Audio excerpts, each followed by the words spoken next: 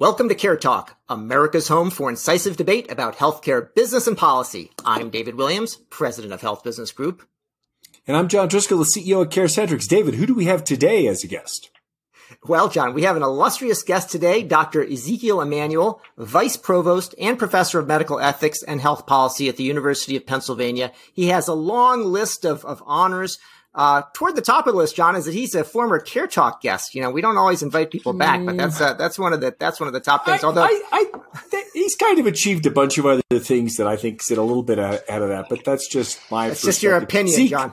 Zeke, welcome back. And the topic today: people versus COVID. Who's winning?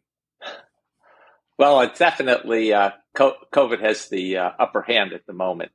We're in the BA5 surge, and I think that's going up. We're now past 40,000 hospitalizations, which is probably our best marker of how severe it's going on. People who get COVID are experiencing sort of a prolonged flu-like symptoms, which are the worst flu they've ever had, at least by anecdotal report to me. And everyone's expecting to get it. So it's also a real problem. On the other hand, the public health community is like, this is a serious problem. And, we've really got to take serious precautions, but no one's listening to them, as far as I can tell. So not the public and not the politicians. So Zeke, I have like a riddle for you, which is, why isn't the public involved in public health? Well, the public has to respond. I mean, public health people make recommendations, whether it's wearing masks or avoiding crowds or whatever. And if the public doesn't respond, you're not going to promote the public health. And I think that turns out to be a huge, huge problem. But Zeke, I talked to my 88-year-old mother. She says, look, I'm vaccinated, I'm boosted. I'm a cancer survivor, but my friends aren't getting sick. Where I want to live my life. I'm a nurse, so I get the fact that I should be scared, but I'm not. I want to go out and experience my life. I was depressed. I'm just playing that out. Someone who'd be a prime target for a dangerous case of COVID, and it is definitely a negotiation as to how much she's going to adjust her life. And I think she's right there with most Americans. Is we've done this for 2.5 years, 30 months. That's it. Mas, I'm done. And so we want those social activities part of life back. We want to be able to go to indoor dining, social events, not have to wear masks, travel. Not unreasonable. So I think that's where we're at. Well, you're the public health expert. You should be the national COVID expert. So what can we do given that weird imbalance between what the, Eric Topol's and Bob Wachters, the doctors who are sort of ringing the alarm around some of this and the rest of us? How do we bridge that? I think it goes back to what David said, which is, the word public is in public health. And unless you carry along the public, you are not going to have any response to public health. And we can't, it's like politicians know you can only go ahead of the public so far. If you lose the public, you're not going to be a politician for very long. And similarly for public health people. What does that mean? Okay. It means, number one, accepting that COVID is endemic. And as the public has pointed out, we're living with it. We're not going to conquer it. We're not going to see it in the rearview mirror, as it were. We're going to have to live with it. Second, that also means, I think, very interestingly, we are going to live with increased risk of getting a serious infection, increased risk of hospitalization, increased risk of death, but also importantly, increased risk of, I think something I certainly fear, I think the public fears, probably a little less, is long COVID and disability. But the public's willing to accept that for the other things, the social life, school being normal, indoor dining, and all of those things that go along with, a full life. I'd say that the other thing is, it should make us think about what we as a society can do that doesn't require every individual to adhere to it. And one of the things that has been supremely frustrating to me has been the fact that we can improve indoor air quality. That'll make a big difference in reducing the risk of COVID transmission. We can do it through improving HVAC systems, adding HEPA filters when you can't improve the HVAC system, having germicidal lights, UV lights. There doesn't seem to be any big drive to doing that. And I think that's a huge mistake. Not only is that anti-COVID, it's anti-flu. It also can help us in lots of other respiratory illnesses by improving the indoor air quality. That would actually make a dent in flu, because flu still kills tens of thousands of people a year. 25 to 60,000 a year, depending on how bad the strain is. Absolutely. It'll make a difference there. So I think that's a kind of thing. We also need to change our recommendations on vaccination and how we are approaching that. No one is getting a shot every 2, 3, 4 months. No one. You can just see the huge drop off of getting booster 3 and then booster 4. Not going to happen. And so I think we need to rethink the whole vaccination approach.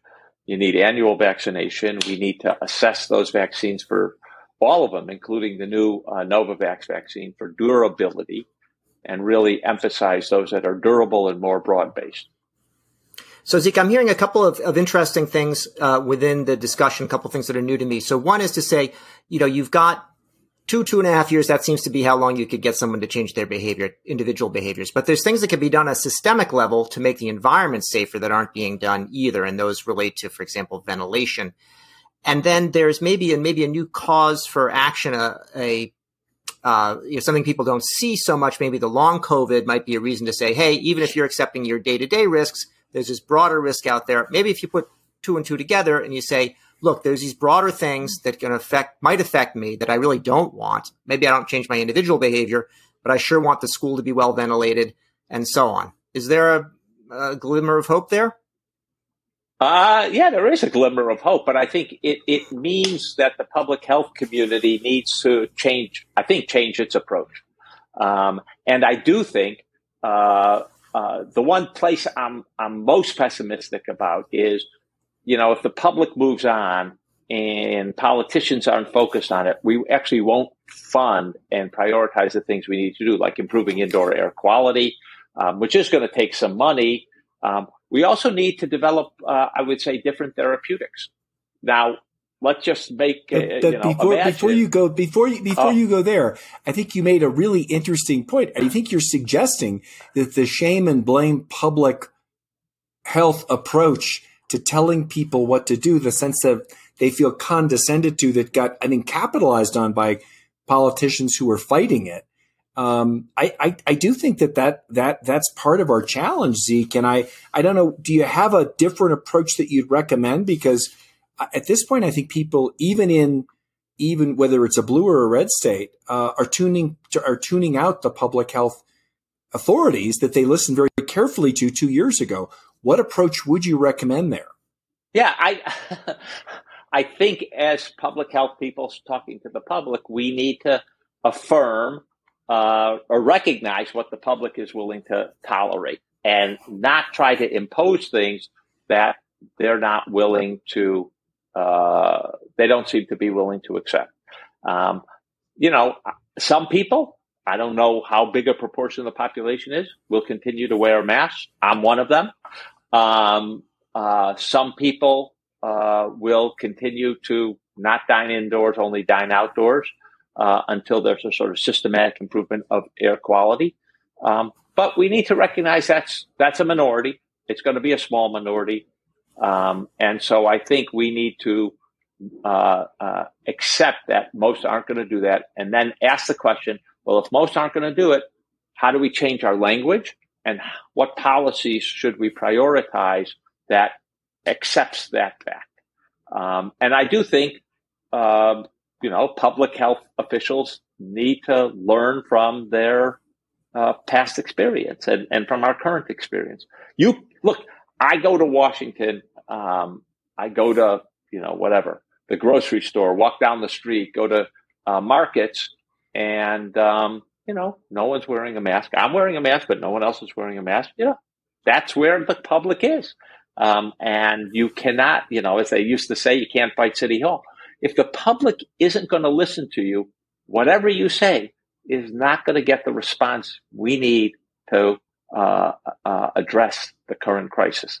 And so we need to get the public more on board. We need to communicate. We understand where they're coming from and what they're willing and not willing to do. Yeah, I do think that there is a fundamental communication breakdown around public health, probably in general in this country. But you look at where we have made major social movements pivot against typical behavior, whether it's Mothers Against Drunk Driving or mom's demand for gun safety. You're starting or the environmental movement, which found a way to engage people in the 60s and 70s that it seems to have failed now. There are examples where through constituency groups and changing the terms of the conversation that one was able to engage the public. And I do think it feels like there's a little bit of a failure of imagination. Is there a country or a political leader that you'd point to that's getting it right now? I'm not sure, because honestly, the places that seem to have gotten it right, like New Zealand and others, I don't know what the current moment is. I will tell you, I have done a little traveling, not a lot, a little traveling. I was in France this summer, Israel, Jordan, and every place is in the same boat. And I think, what that made me conclude is this sort of exhaustion after 30 months of, trying to turn yourself into a pretzel to reduce your risk of COVID.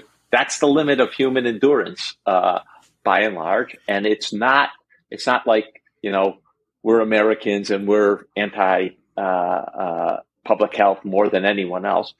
I think it says something about human nature. So John, I like where you're going in terms of like on the highway safety side. It wasn't just the kind of Mothers Against Driving Drunk, but it was also things that were happening actually with the government, and then eventually even, the manufacturers. So, safety didn't used to sell, and safety does sell now. And one of the reasons is you can go and see crash ratings. People actually care about safety when they buy a car, even a fast and luxurious car where that's not the only thing they're looking at. And I wonder. Well, David, I think that. No, it's a great analogy, and it actually has a useful point, which is, how did we get car safety so good, right? Once we got everyone to do seatbelts. But a lot of the other stuff, airbags, I don't install the airbag. It's not even an option. It's mandated. It's just there. I'm passive, and it helps. Better crash front end crash resistance and stuff. I didn't do that. It got built in. Better highway guards, all of the stuff that got built in. So I didn't have to take an affirmative action. Really, really important. And now no one actually, the great thing is we got seatbelts to be habitual by the buzzing and all of that. No one even thinks twice about it, right? It's just like a habit. And that's really important. And we need to think through in the COVID case. I think you guys are onto it. We need to think through in the COVID case, what do we put in place, like indoor air quality, that no one has to do, or that becomes a habit. And I'll give you one of my favorites is, we need to develop a therapeutic where I spray it in my nose or mouth or whatever, and it protects me from COVID, not for a long time, but for the dinner party, for your dance party. Exactly. For the wedding, right?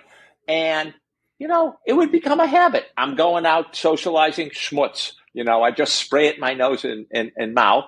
And I think that's the kind of thing we need. So if you show up at a restaurant, you show the maitre d', you sprayed it in your nose, and everyone's feeling it's easy for people to do. The other stuff is done in the background, so we don't have to take positive action. I'll tell you another thing, John and David, that would help the public with if public health officials did, that would convince them they understand. forswear closures of schools, sporting events, and other things for COVID, unless there's some really deadly strain. Because I think, that would affirm, we hear you, it's endemic, we're going to live with it, we're not going to turn, society upside down because another strain has arrived. So, Zeke, talk a little bit about the risks of long COVID and what we should be doing. I think you and I violently agree that we should be investing a lot more money in understanding it first, and then whether you see any hope. Maybe define it and then talk about how we're investing it and then how we're going to solve it, because we're actually John, really pretty good at solving big healthcare problems in America as long as we acknowledge what they are. John, you're forgetting who's the professor here. What are you telling us? Is this a 3-part question? What's the story? Long COVID, I think, is this sleeper issue. Again, human nature is such that we deal with the immediate rather than the long-term important, because we discount the future. But long COVID is, I think, one of the more scary things, because the people I know who develop long COVID are really incapacitated by it. They lack the energy. They can't do the focus. They really feel constrained. Their life has just collapsed on them, and the things that they used to do they cannot do, and they're pretty desperate. Our problem at the moment is, first, we just haven't collected the data. It's been almost exactly 2 years. May 2020 is when we really began to identify long COVID. And the slovenly pace at which we've taken it seriously has really annoyed me. Early next month, we're supposed to get an official report from HHS on the game plan. It's a little late. But, I can't tell you how serious the risk is. Why can't I tell you? We don't have the data. Why don't we have the data? Because we didn't study it out of the box the way we should have. I can't tell you. We know that. We know vaccines reduce the risk of long COVID. How much is debated. Different studies come out with different things and numbers. It appears, and this may or may not be true, that the Omicron variant has fewer cases of long COVID, but it's hard to really know whether that's true or sampling error. And the most frustrating thing, in my opinion, is it's clearly millions of people who are suffering for that. How many millions is a little hard to tell, but millions of people. And when you talk to them, they are really desperate to do almost anything they can. And we're not doing any therapy interventions yet. Indeed, the NIH's study, as we sit here and talk, has enrolled less than 20% and maybe even less than 15% of the number of people it's supposed to enroll. And it's been, we've allocated the money for a year. How can that be true, given the number of people who've had COVID and now long COVID? That's insane. I keep pounding away at that. Well, John, first of all, what are they doing there? Yeah.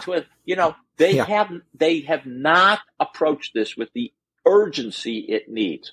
And I think they've approached it in the usual, I'm the academic here, so I can say this in the usual academic way. They have not approached this as if this is an urgent national problem.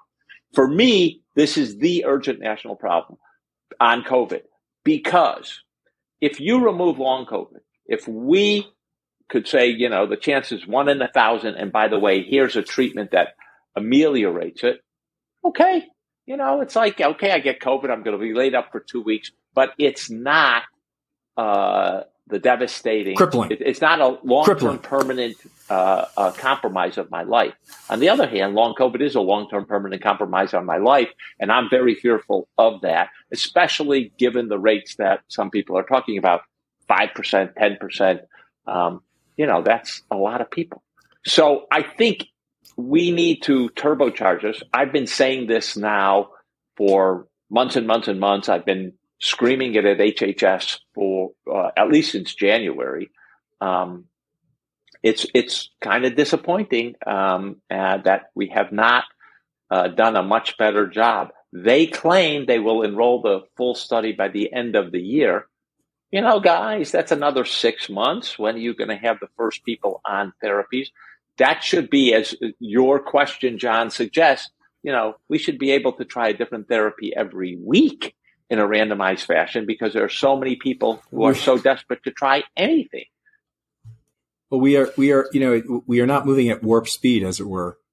Maybe I'm not even sure we're moving at hair speed. It's more like tortoise speed, and that's a real frustration. So, Zeke, you asked and answered some of the questions, and or at least put them out there. You know, how many people get it? Is it more from, you know, how does this vaccine have an impact? Is one variant different from another? And you sort of answered another question, which I have, which is, how long is it? You know, I heard long COVID, longer. Is this forever, permanent? Do we know that? And how, you know, that seems to me, that's a question I have. We don't know that for sure. Okay. Are some people permanently incapacitated the way it appears people of other post-viral syndromes are incapacitated? So I think that is something we're going to have to find out. Some people clearly recover. It's prolonged for weeks and a few months, but then they get back to normal. Other people, it's clear that it's lasted years, and they are really, really devastated. So, John, what are you going to do about it?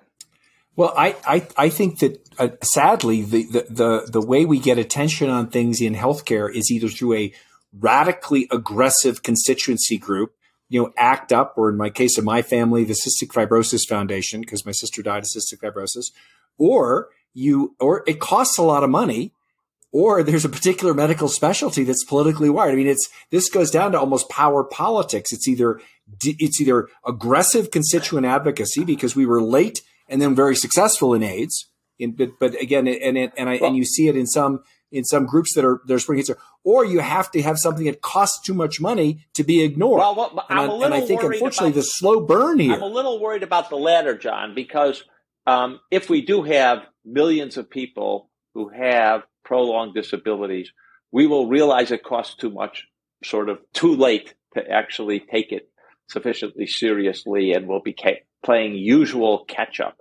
I do think this is something where, it's really the research community. At the moment, this is a research problem because we don't have an intervention that we know about. And we really need a warp speed on this issue. I will be very curious to hear what the game plan is going forward. But I guess I'm not optimistic given the most recent announcement that we don't even have 5,000 people enrolled or 6,000 people enrolled in the NIH trial, which is already a small trial. It's 40,000 people as opposed to. So should we give up on the U.S. and focus on like the NHS or the Israeli health system or the German health system, where you could, I haven't seen the Israeli health system be great on long COVID either, and I'm not 100% sure why. This does seem to be one of those things which is a worldwide failure. I mean, I think it has something to do with the nature of the illness, right? If you talk about somebody that just has no energy, they don't have energy to organize and to go out and march on the streets, and it's affecting adults mostly, not kids. And so you don't have just this kind of groundswell of people. The caregivers are already, if like it's somebody's spouse, they don't have extra time to go out there. So I think it's also an organizing phenomenon, and there has to be political motive or profit motive or alliance with some other groups, in order to make something happen. Because we can see the public health folks are not able to rise to the occasion to get everybody going. Well, I will tell you one thing that gave me a glimmer of hope, but I don't know that it's panned out this way. Is Tom Kean, senator from Virginia, has long COVID, experiencing long COVID.